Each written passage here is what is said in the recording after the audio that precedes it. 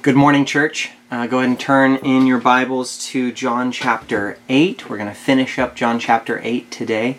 We are coming into the middle of a conversation, or really at the end of a conversation. So verse 48 isn't really a standalone verse. You kind of have to know what's going on beforehand.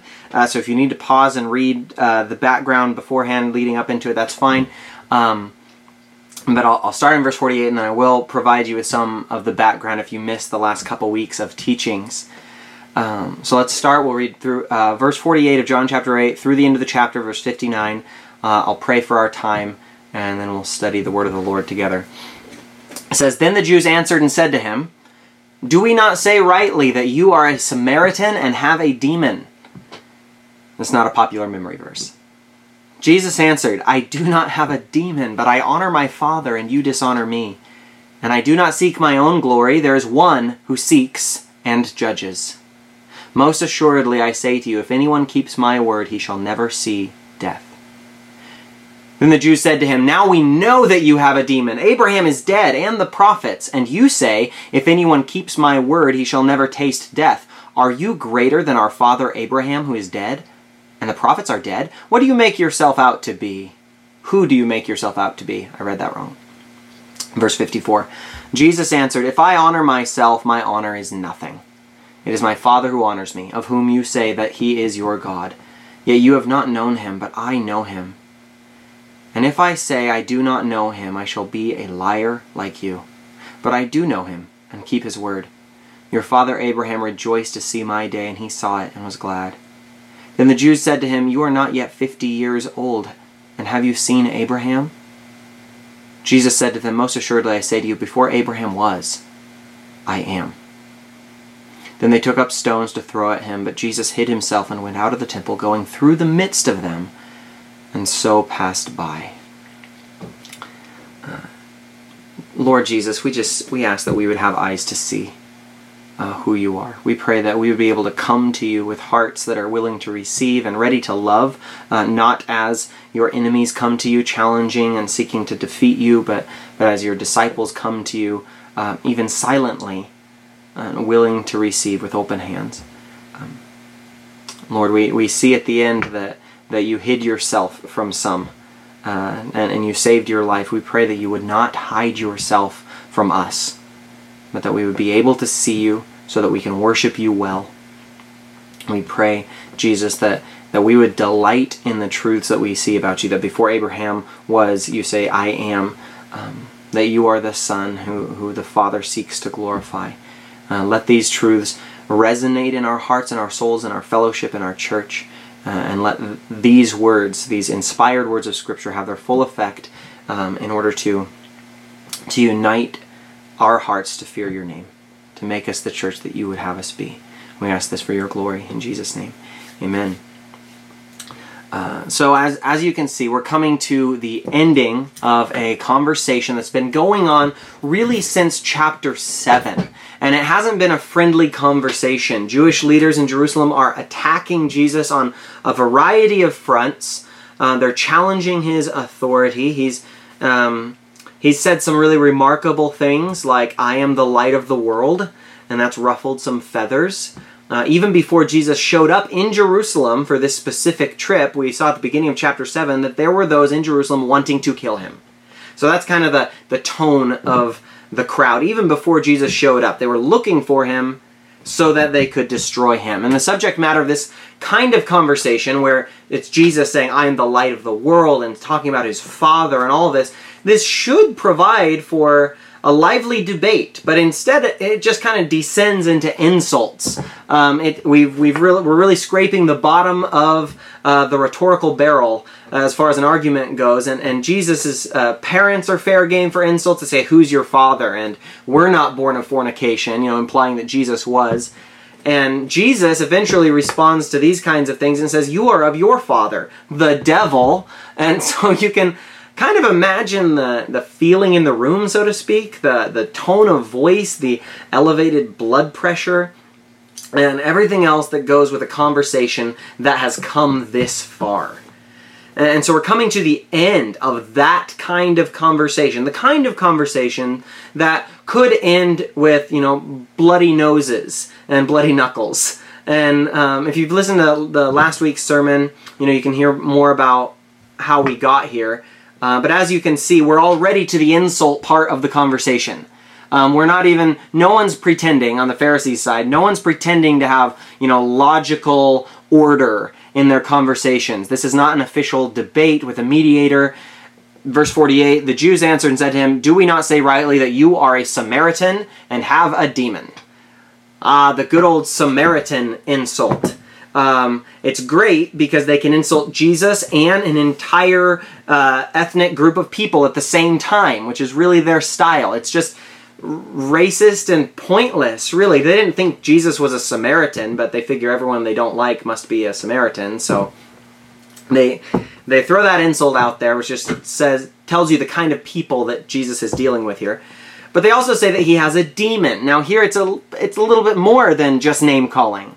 I think you'll agree, but this accusation would be this accusation that Jesus had a demon, that he was demon possessed, would be thrown at Jesus at other times during his ministry, even directly following his miracles. They would say that he casts out demons by the power of demons, which is, of course, ridiculous. It's almost as ridiculous as calling Jesus a Samaritan. This part where they say you cast out demons by the power of demons is where Jesus famously quotes his good friend Abraham Lincoln and says, "A house divided against itself cannot stand," or maybe it was the other way around, I'm not sure. But in verse 49, Jesus says, "I do not have a demon, obviously, but I honor my Father, and you dishonor me.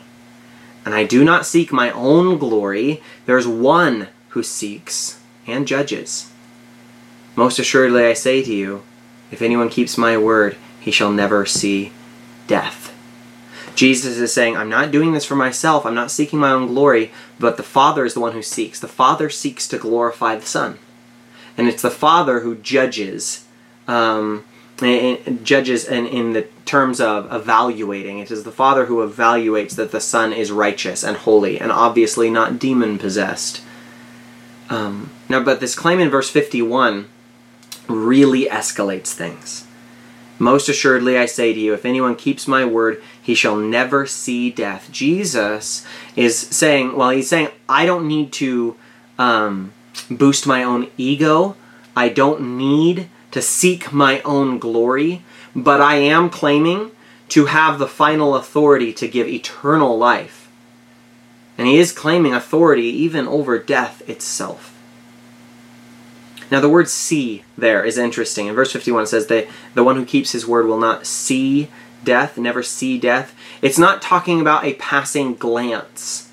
The word is very specific in Greek. It refers to a steady gaze. He has said before that the one who does not believe in the Son is condemned already. This means that their face is set towards death. The orientation of that person's life is deathward. And we see this practically in our society. When people have only this life to keep them going, they will stop at nothing to preserve this life. But that's really morbid if you think about it. Because it means that they'll try and preserve this little bit of life, even if it means to continue to live through horrible means. Unforgiven, unsaved people are concerned with mortality. Their eyes are set towards the end, in fear usually. On the other hand, the one who keeps the words of Jesus, they're not headed in that direction anymore. Their gaze is fixed on something better. The word "keep" should remind you of Jesus' words in verse 31, where he says, if you abide in my word, you are my disciples indeed. To keep and to abide, that's to make your home there and continually find your place in his word. And if you do this, the orientation and the trajectory of your life is no longer towards death. It's towards life. He says, the one who keeps my word never has to look death face to face. Now notice that each time Jesus speaks, he leaves room for repentance, doesn't he? Because if a person heard what Jesus just said, they would have the option then to say, well, I want that. I don't want death. I want life. Lead me in the way everlasting, the way that, Psalm 139 ends. But the people he's talking to always take a different direction. They never personalize anything. They want the conversation to be theoretical, hypothetical, and they never personalize it and say, well, how does this apply to my life? They say, now we know that you have a demon. We caught you. Abraham is dead, and the prophets, and you say, if anyone keeps my word, he shall never taste death. Verse 53, are you greater than our father Abraham, who is dead, and the prophets are dead? What do you...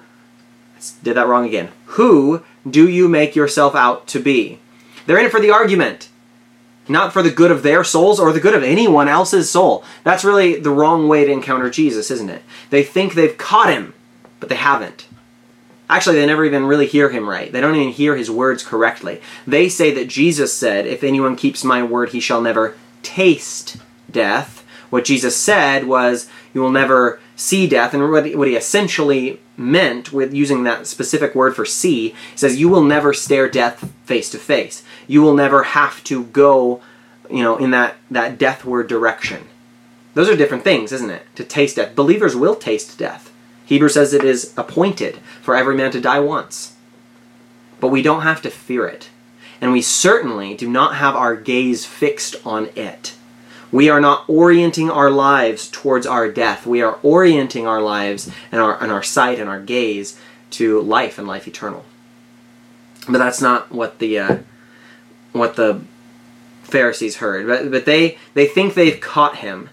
And here's how they argue. They say, you say if we keep your word, we won't die. But Abraham and the prophets are dead. So you're saying that you, and by connection, those who follow you, those who believe in you, are greater than Abraham. And that's ridiculous. Now, the simple answer to all of that would have been yes.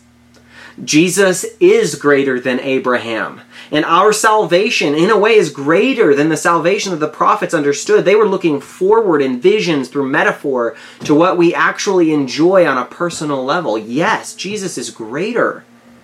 But their final question is what Jesus addresses first. They say, who do you make yourself out to be? And again, they've asked this before. They say, who are you? They've said that before with a bad attitude, but it's a good question. So they ask it again. Who are you? But now they're asking, who do you make yourself out to be? What kind of person are you? And he says, if I honor myself, this is verse 54, if I honor myself, my honor is nothing. It is my Father who honors me, of whom you say that he is your God. Yet you have not known him, but I know him. And if I say I do not know him, I shall be a liar like you, but I do know him and keep his word. He says, I've talked about myself enough. You're saying what kind of person I am? I've already said, I'm the Son. I'm his son. That's what you need to know. I've said what I needed to say about me. I already said, I'm not here to honor myself. I don't seek my own glory. The Father seeks and judges. My Father honors me. That means I don't have to honor me. You say, who do you think you are? And I'll tell you, I am who the Father says I am, and that's enough. But that's not going to help you because you don't know my Father. And even though you say he is your God, you can't hear him. You can't see him. If I said I don't know my Father, I'd be just as much a liar as you. But I can't do that. So I'm going to keep on saying the truth. I'm going to keep going back to this one point. God is my Father. If that's not clear enough for you, you don't get anything else. Keep reading. Verse 56, your father, Abraham, rejoiced to see my day, and he saw it and was glad. Then the Jews said to him, you are not yet 50 years old, and you have seen Abraham? Jesus said, most assuredly I say to you, I lost my place. Most assuredly I say to you, before Abraham was, I am. Then they took up stones to throw at him, but Jesus hid himself and went out of the temple, going through the midst of them, and so passed by. I want to give attention to verse 58. We can be sure that this verse is an important verse, a weighty verse, even if we had nothing to judge it by except the reaction that it raised. After Jesus said, before Abraham was, I am, at that moment something clicked. And his audience immediately picks up rocks with the intention of throwing them at Jesus until he was dead. Now, most of my conflict resolution experience is with children, with my children, of course. And if one small person is very, very, very angry at another small person, one of the things that I need to figure out is, what did you do? Because usually that very, very angry person didn't just decide to be very, very angry without something else happening. And if it's one of the babies, one of the twins screaming in anger at something, it's usually something, the other person did something really cruel, like he didn't let them throw a glass jar at the cat, things like that. I need to figure that out, find out what happens. But it's worth finding out what made the angry person so angry. These people are very angry at Jesus. They are willing to kill him, which is significant for a few reasons, because if they do, they are taking into their hands the right of capital punishment, which had been removed from them by Rome. So they are picking a fight with Rome by killing Jesus in a strange roundabout way. But these people are very angry, and they're willing to take that, in stride and kill an innocent man. And Jesus said, who convicts me of sin? He had asked that before. And all of them are saying, we do. We'll call this a sin. We'll call this blasphemy, and we'll kill you for it. And this is because he said, before Abraham was, I am. Jesus is claiming to be eternal. Jesus is claiming to be divine. This is a big deal. Now, we've talked about the I am statements of Jesus, and most people don't count this one in particular as one of the 7 I am statements, because he's not saying what he is. I am the bread of life. I am the true vine. I am the light of the world. There's 7 statements like this, but he's still using these strong words, all capitals, ego eimi in Greek, borrowing from the burning bush passage and other places where God speaks directly, I am that I am. And he is saying to these men the same thing that he told Moses when he called him into ministry. I am that I am. This is an emphatic statement of self-existence. He is saying, I have always existed, and I am who I am eternally and perfectly. I change not. My compassions, they fail not. As I once was, so forever I am. And you really pick up on the mysterious and the divine tone of this statement that Jesus is saying to the Pharisees in the way it's translated for us. Notice he doesn't say, before Abraham was, so was I. Or before Abraham was, I was there. Those would be correct grammatically. But he says, before Abraham was, I am. Your past tense is my present tense. And the only way that works is if I dwell in eternity. Hebrews chapter 13 verse 8 says that Jesus is the same yesterday, today, and forever. Jesus doesn't say I was. He says I am. And it is my belief that this timelessness is something that we won't understand even in heaven. That's just a personal belief, perhaps, but it's something that we will be able to acknowledge, but not fully grasp. When John had his visions in the book of Revelation, he sees a lamb that was slain before the foundation of the world. Jesus was crucified in the world, in a real place, in real time. These time frames, when they mash up in the prophetic sense, can only be reconciled in eternity. And it is eternity that Jesus is claiming for himself. You are not an eternal being in the truest sense of the word. And this is why I don't think we'll understand this in heaven necessarily. Because even though you have eternal life given to you, if you have placed your faith in Jesus for the forgiveness of your sins, you will have eternal life. And Jesus is saying, the one who believes in me won't see death, won't stare at death in the face. But you had a beginning. You had an origin. And because you had a beginning and you were created, you had a start, you'll never be eternal in the sense that God is eternal. But Jesus is claiming that level of eternity, that level of eternal life, eternal nature that says, I didn't even have a beginning. Where in Revelation we read that Jesus is the Alpha and the Omega, the beginning and the end.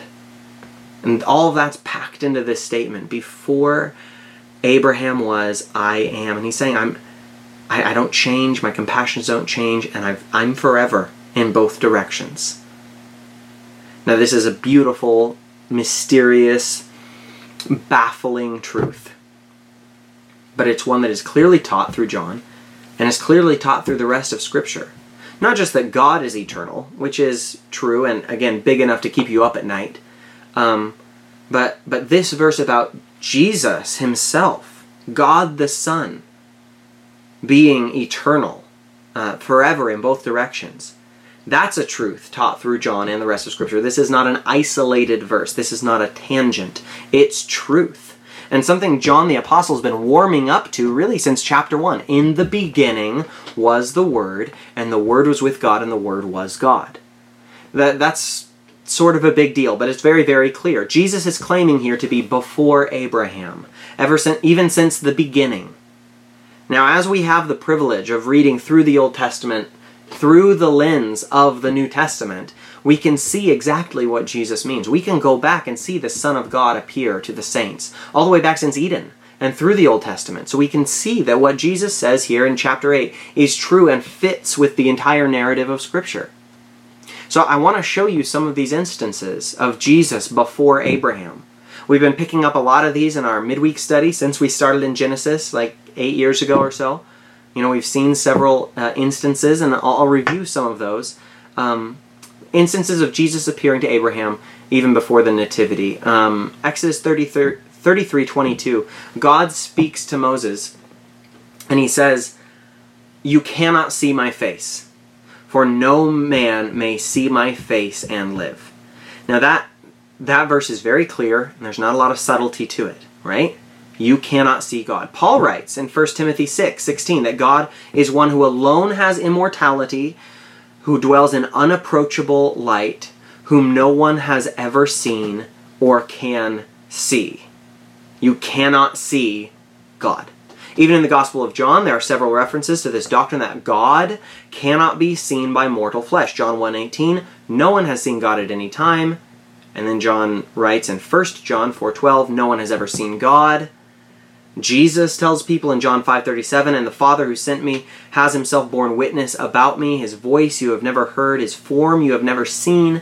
And then in John 6:46, not that anyone has seen the Father except he who is from God. He has seen the Father. So there is obviously a clear understanding about this from the patriarchs to Jesus and to the apostles, that the holiness of God prevents observation. We can't see him because he's hidden. We can't see him for the same reason that we can't stare at the sun. You can't see it because he dwells in unapproachable light. However, we read several places in Scripture where God interacts with people in a physical, observable form.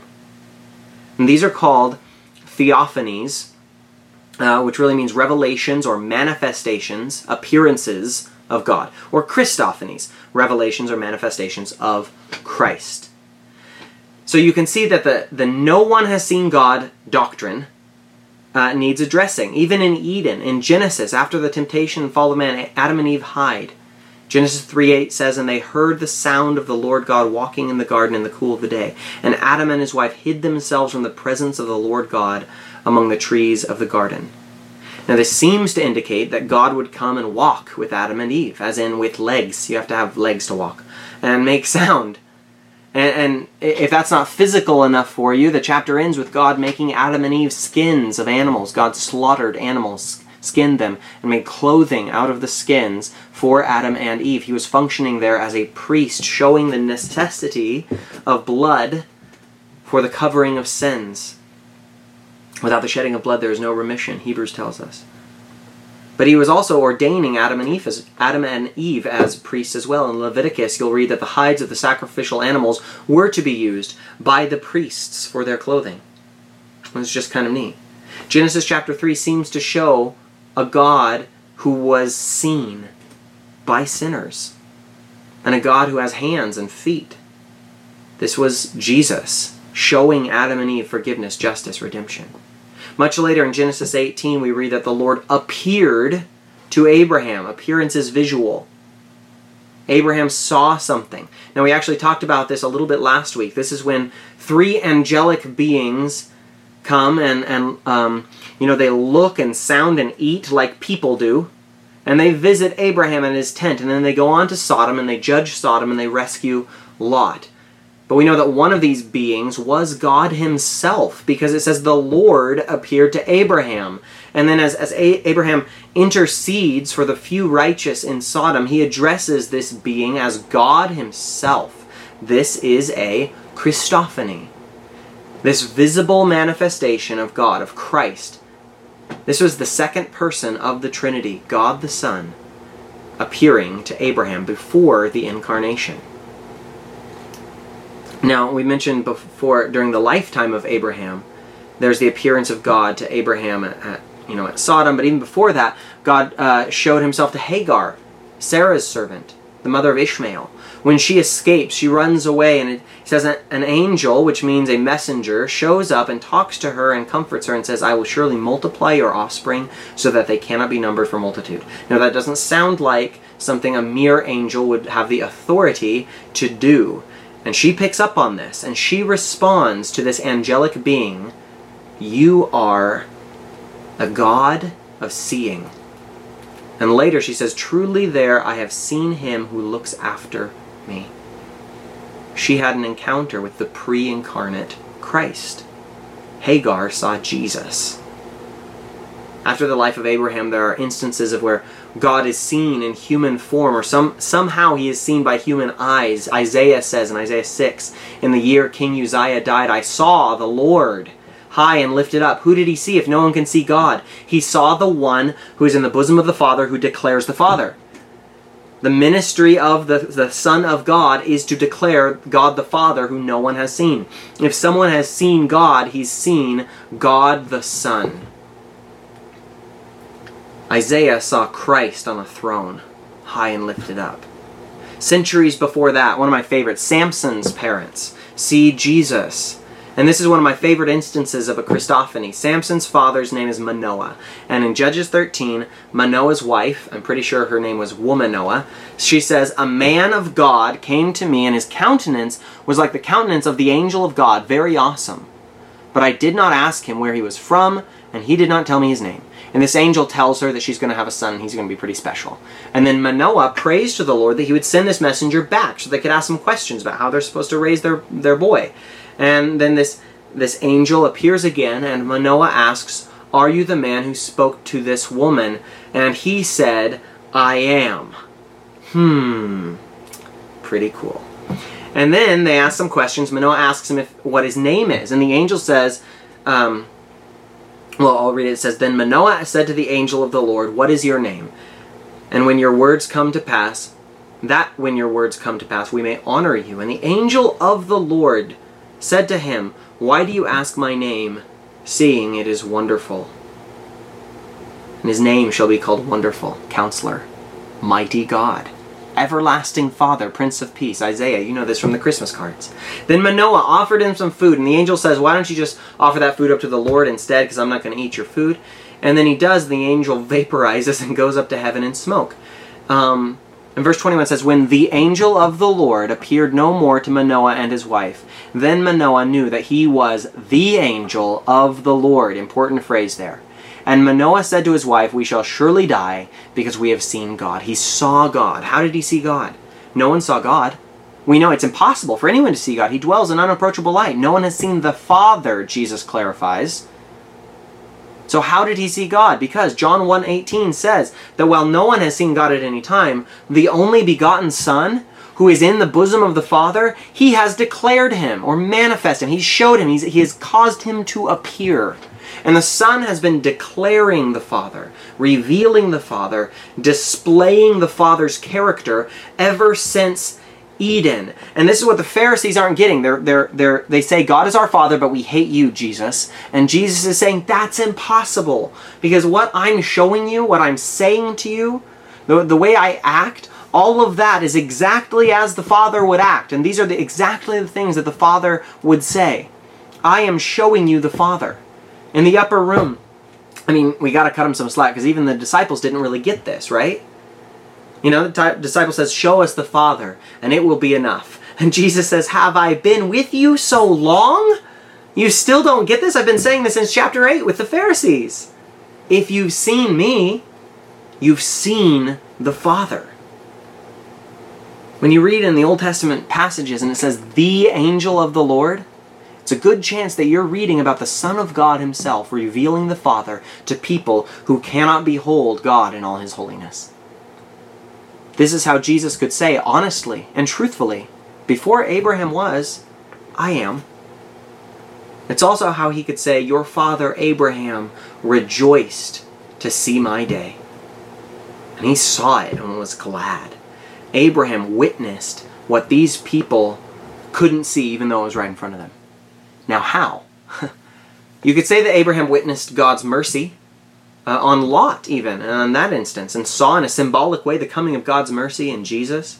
Or perhaps more clearly you could go to Genesis 22, a formative event in Abraham's life and the life of all who are descended from him in faith. When Abraham offers Isaac, his only begotten son, on the altar, and the angel of the Lord speaks to him and says, stop. Now in this story, Abraham had already prophesied, on the mount of the Lord it shall be provided. That's a prophetic word about the crucifixion, which would take place in the exact spot that Abraham would sacrifice his son Isaac, on the same mountain range. Abraham saw the justice and the mercy of God, which would only be fully realized in Jesus Christ. And when God spared Isaac and the ram was sacrificed in its stead, and they looked forward to the Lord who would provide himself a lamb, you had better believe that Abraham was rejoicing. Abraham saw the day of Jesus. He saw it from a distance, but he saw it clearly, and he received it with joy. He saw the day of Jesus coming more clearly than those who were looking at Jesus right in the face, because he had received mercy, and he could anticipate further mercy, fulfilled mercy. This is why the people wanted to destroy him. For anyone other than God to say these things is pure blasphemy. They're right about that. For anyone else to say, before Abraham was, I am, they're blaspheming, plain and simple.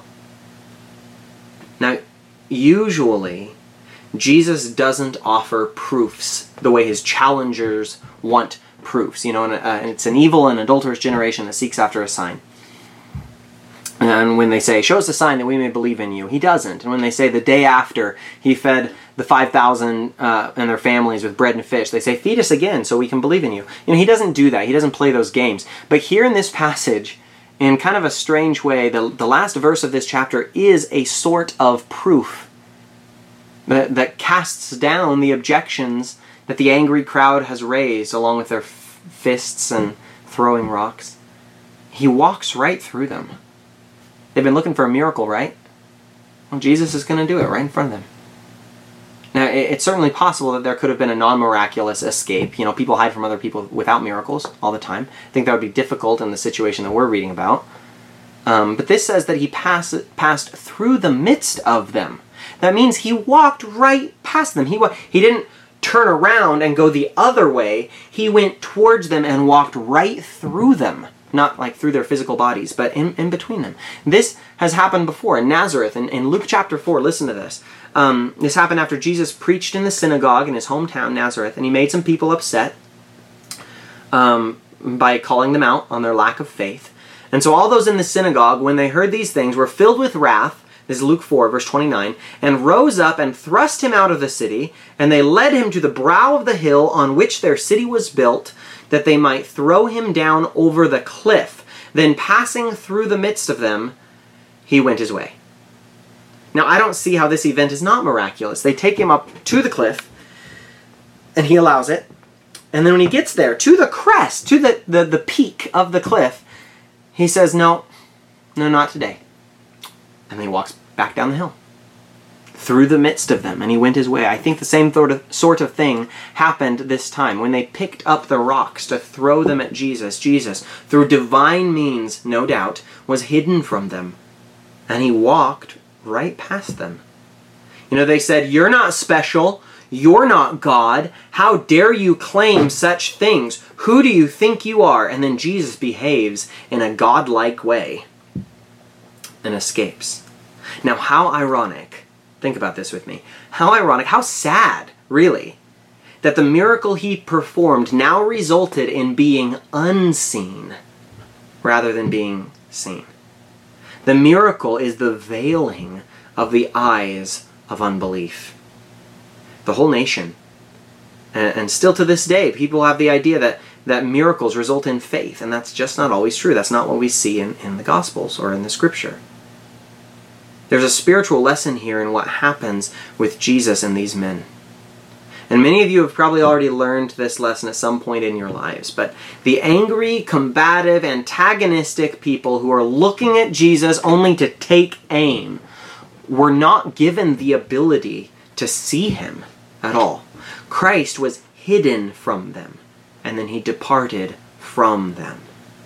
When they were looking to God for the purpose of aggression, they were blinded, and they missed him completely. Now this principle plays out in two ways.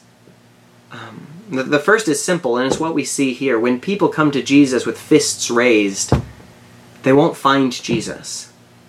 If you're going to God with your plan to defeat him, he just won't be there. Not in his glory, not in his beauty. He can put up with your questions and your challenges and your complaints and all of that, and he'll take it. But you won't be able to see him if that's why you're coming to him.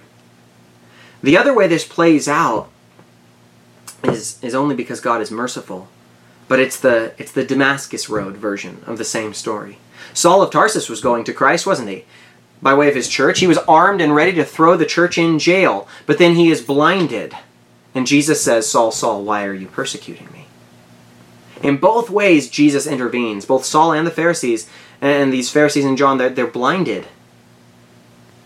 They're blinded by their own prejudice against the Lord. But they're different in that Saul's blindness ultimately resulted in his good, his salvation. And again, the principle is simple. Those who are going to go to the Lord to challenge him, to fight him, to defeat him, will be at a disadvantage because their own attitude will blind them. The beautiful mercy in all of that is that God, who blinds people, can do so with the ultimate intention of opening the eyes of their understanding. As Pharisees got saved too. And they wouldn't if Jesus had allowed them to kill him right there before it was his time. Jesus had mercy on these men by saving them from the most horrible crime that a human could possibly commit, killing God. Now, in a similar way, or in the reverse way, I guess, the one who comes to see the Lord in worship, in love, this person will be given eyes to see so much more than they bargained for. And we think, that it's our intention that matters, or our attention, that we will learn more about God because we decided so, and we're going to study really hard, and we're going to decide to see him more clearly. But it seems to be clear that the real eye-opener or eye-closer will be love or its absence. To love the Lord your God with all your heart, that enables you to see more of him. To love the Lord is to see him. And in our passage we see that the ones that hate him, to resist him, this is to become blind to him. Christ revealed himself throughout history to people in various degrees and various levels of clarity to people like Adam and Eve and Abraham and Hagar and Manoah and Isaiah, and they all saw the Lord in part. But you know who really saw God? If you look in the Old Testament, someone who saw him with understanding, I would pick David. I mean, we don't have the clear angelic encounter. We don't have God visiting him in human form and having a little chat. We don't see that in the life of David. But a large part of our theology, our Christian theology, is from the Psalms of David. David saw God. He understood God. He praised God. He loved God.